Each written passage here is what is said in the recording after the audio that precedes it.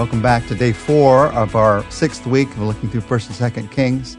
We turn today to begin to look at the faith of some of the good kings of Israel and especially Judah. When I think about their faith, I really think about what it's like to have to swim upstream in difficult waters.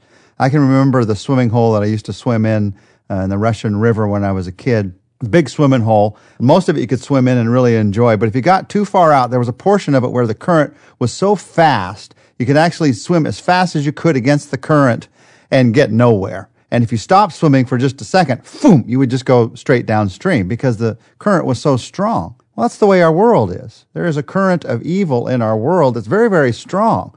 And many times as followers of Christ, trying to live the life that He wants us to live, we feel like we're in that current trying to swim upstream. And the truth of the matter is, you get tired. Sometimes we feel like we're having to fight it like a swimmer. And we feel like years of swimming and we've gotten nowhere. I want to share with you, and we're going to see in the lives of these kings, that there is another alternative. It's called getting in a boat with a motor. It's called trusting in a power source that's outside of yourself. We don't just trust in ourselves in this world. We're trusting in God's power. My power, it's not greater than the current of this world, but God's power is much greater, and it's going to last forever. So as we come to the end of 2 Kings, read through these chapters, Israel and Judah, the nations, the northern kingdom and the southern kingdom, are about to fall. And following the ministries of the prophets Elijah and Elisha, it's going to be mostly downhill. There's a lot of kings that don't do what the Lord told them to do not follow in the ways of the Lord. And yet there are a few kings who stand up for what's right in the midst of the wrong. They seem to be able to find that boat with a motor in it to carry themselves and their entire nation out of a time of decline and into a period of faith during their reign. The prominent 3 of these are named Joash and Hezekiah and Josiah. Each of them were faithful to the Lord when it wasn't the pattern of their day. And each of them found the power to change a nation during their reign. And as we look at their lives, I want to ask the question, what made the difference? Because we can learn from them what made the difference. And we're going to see, looking at their lives over the next several days, that they show us where to find the kind of power to have an outstanding faith, a faith that stands out from the crowd, that makes a difference even when no one else is making a difference. There was a significant accomplishment that the faith that each of these had brought to their reigns. Joash rebuilt the place of worship, the temple, because he had faith. Hezekiah removed the high places of idol worship, of false worship, because he had faith. And Josiah rediscovered God's word. He renewed the covenant with God's people because he had faith. These accomplishments, each of them, teach us about what it takes to have an outstanding faith. So we're going to start today by looking at Joash. He was the man who repaired the temple, who rebuilt the place of worship. Listen to what happens in 2 Kings chapter 12, starting in verse 1. In the 7th year of Jehu, Joash became king, and he reigned in Jerusalem 40 years. His mother's name was Zibiah, and she was from Beersheba. Joash did what was right in the eyes of the Lord all the years Jehoiada the priest instructed him. And one of the things that he did that was right is he rebuilt the place of worship. There's something in my life, in your life, that we can learn from Joash. If you're going to have an outstanding faith, the place of worship has to remain strong in your life. It is the foundation of your faith. Years ago, when Shondell and I, my wife and I, were younger, we were in a flood that completely destroyed our community. All the houses were destroyed. The street that was in front of us was totally destroyed. It just became dirt, just was washed away. But the main street that was a few streets over from us, it wasn't affected at all. We drove on it after the flood, just as before the flood. The difference was our street had been just laid on dirt. This other street, one of the main streets, they'd brought in gravel. They'd put in a really good foundation under this street. So even when the flood came through, it didn't destroy the street. It had a good foundation. Worship provides the foundation that you need in a busy world. How long has it been since you really worshiped? How often do you worship? Not just attend worship, that's not what I'm talking about, but give your attention to worship. When you look at Joash's experience, it reminds us of some wonderful truths about keeping worship at the center of our inner lives. If I'm going to keep worship at that foundational place in my life, there are 3 or 4 things I got to do. First, you have to be willing to pay the price. There is a price to be paid. Now, in Joash's case, he was rebuilding a temple. There was a literal cost to be paid. In verses 4 down through verse 5, Joash said to the priests, "Collect all the money that is brought as sacred offerings to the temple of the Lord."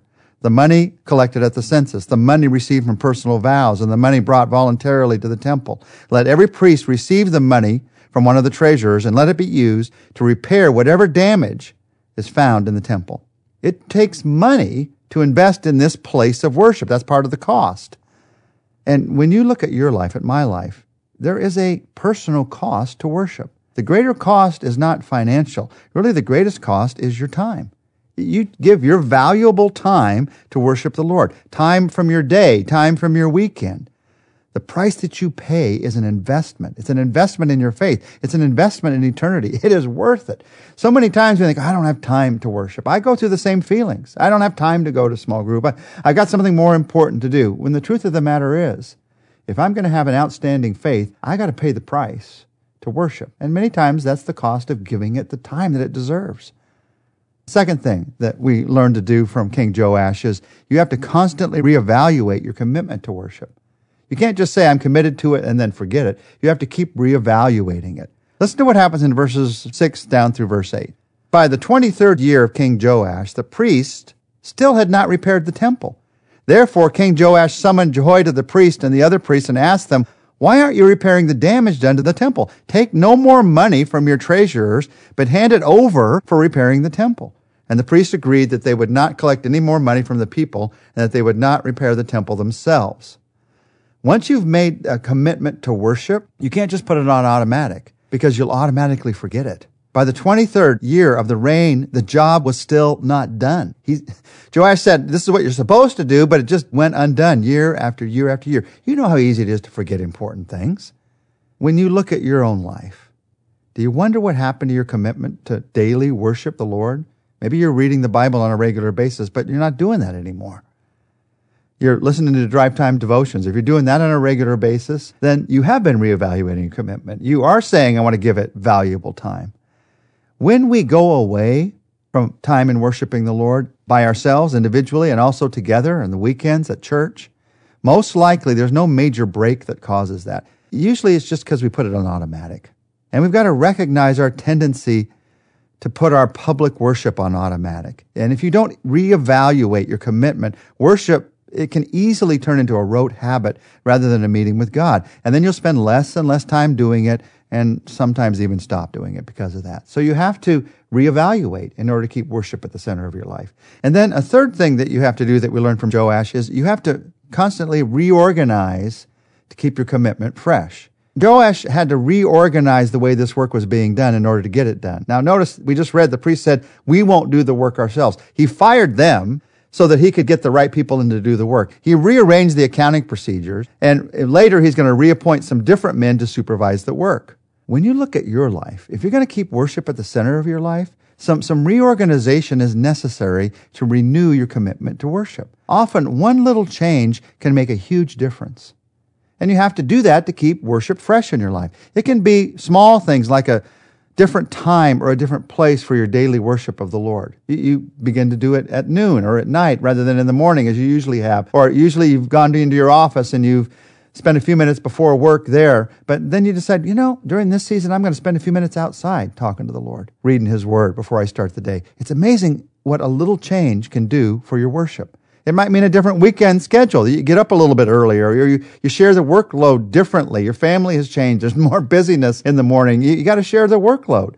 Guys, if you happen to be sitting out in the car waiting for your family, honking the horn, hoping they're going to get there on time, guess what? Maybe you need to share the workload a little bit more so that everybody can worship in a better way. It could be simple things like going to bed earlier so you can wake up more refreshed in order to worship the Lord. It could be trying something different in your worship time. Maybe you've never sung during that time. Now, you can do it in your car or someplace where nobody will ever hear you, but you can try singing a song or some other different thing. Read more verses or fewer verses. Read from a different translation. It's amazing how reorganizing just a few little changes can make a huge difference in your time of worship. If your worship has grown stale, try something different.